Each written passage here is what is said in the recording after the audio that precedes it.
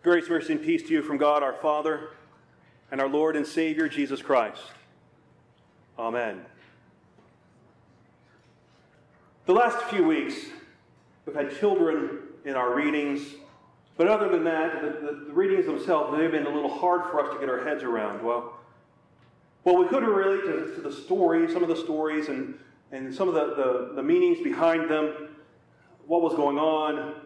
Most of us probably could not relate personally to demon possession.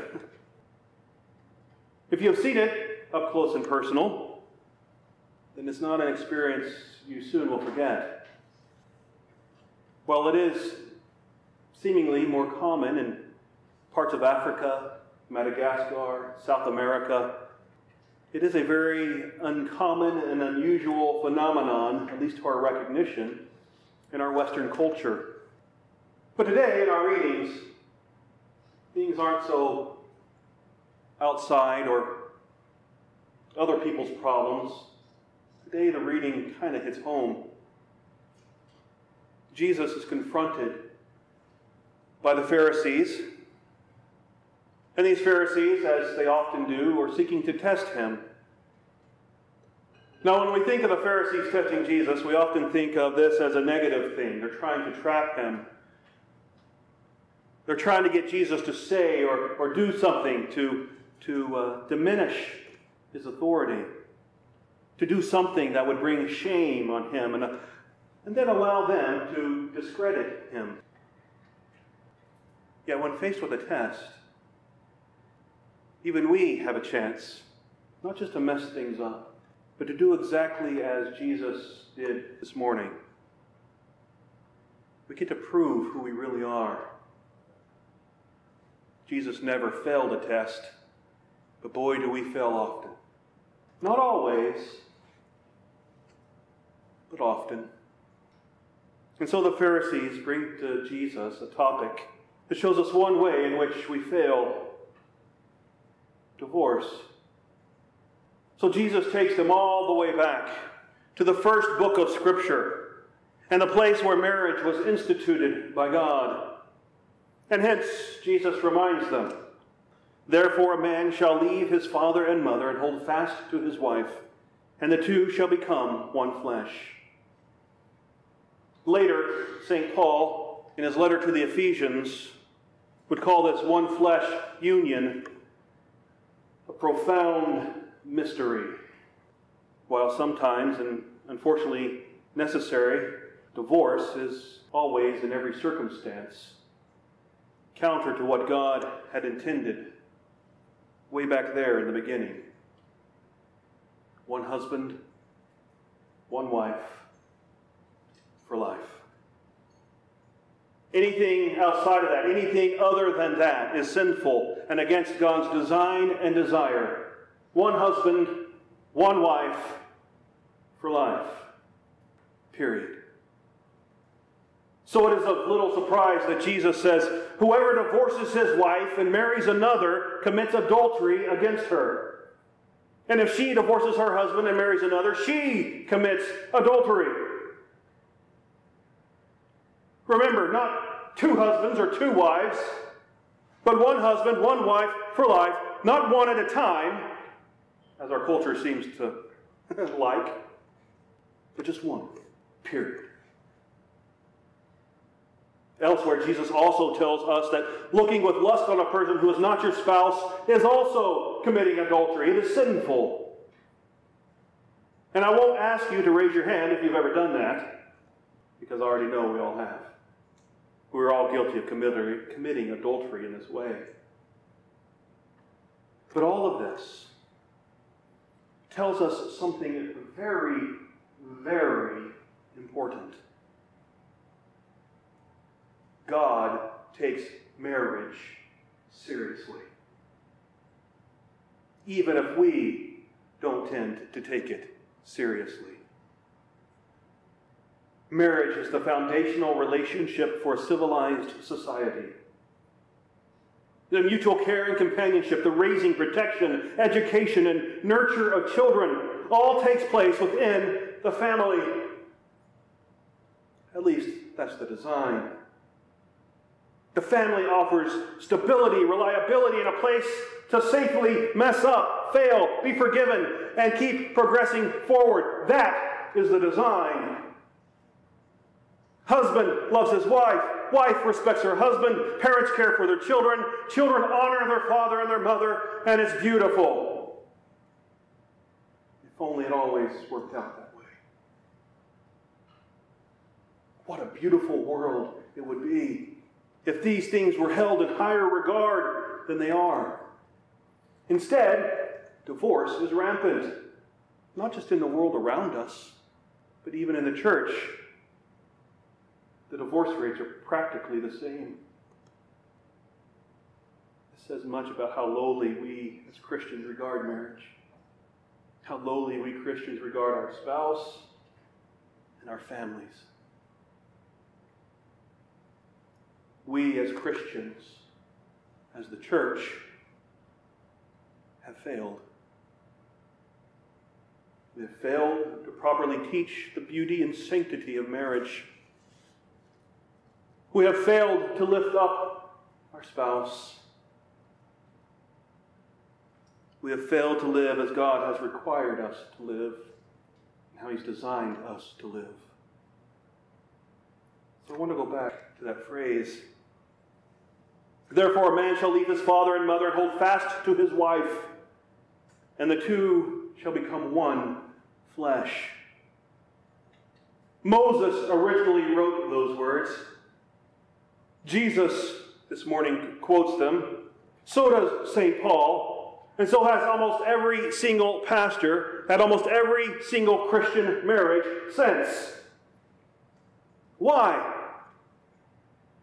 Why repeat those words? I thought of several reasons. One, it's important. It's important to repeat those words, because those words are important. Otherwise, God would have given us another way of doing things. But He, in His wisdom and design, gave to us marriage. God saw that it was not good for man to be alone, so He created for him a very special helper, a woman. And I don't know if you've ever read the text this way, but the woman was a creation that was treasured by the man. Listen to Adam's own words when he lays eyes upon his newly formed bride. This, at last, is my bone of my bones, flesh of my flesh.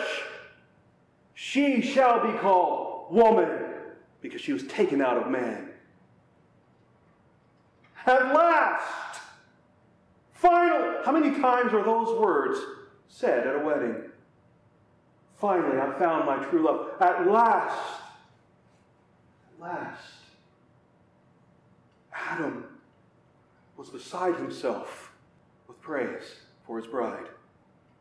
Now granted, Adam's words were not all that romantic by our standards. Bone of my bones and flesh of my flesh. But you can sense his awe of her. He loved her. Besides, it's not like Adam had much practice beforehand. Right? One man, one woman, that was it. The second reason why these words are good for us is because it is foundational. As we've already mentioned, marriage and the family are the basic building blocks of a civilized, fruitful, and secure society.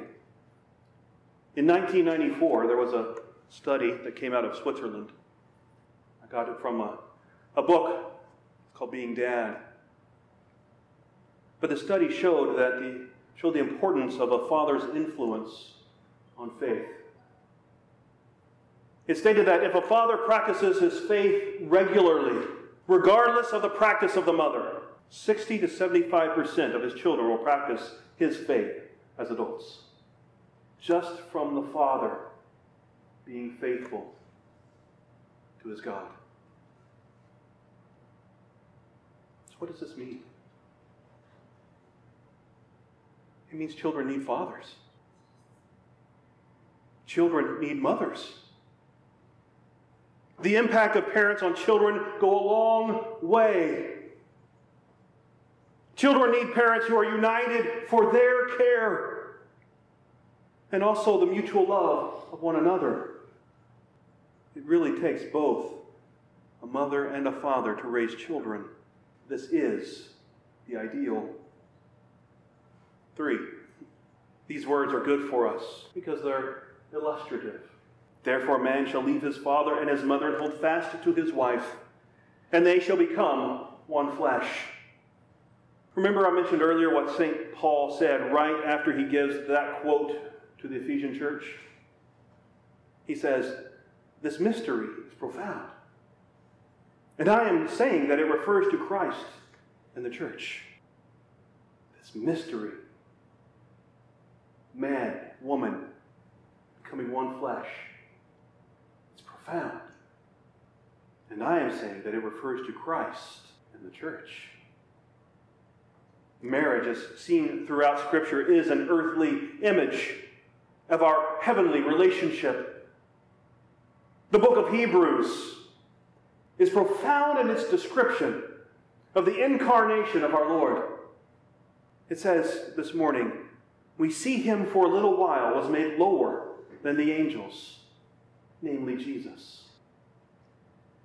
We see him who for a little while was made lower than the angels, namely Jesus. Here's a beautiful thing for us to remember today. Jesus is the perfect husband. I come close, but I'm not Jesus. I can say that Laura's not here today. But Jesus is the perfect husband. If all husbands were like him, more marriages would last. He left his Father, came down from heaven in order to be betrothed to his bride, the church, to cling to her. His entire life was lived to serve her. Even his death was in order to serve her and to save her. But on the other hand, if fewer brides were like the church, more marriages also would probably last. You, me, the church, receive the love of our husband, the lover of our souls.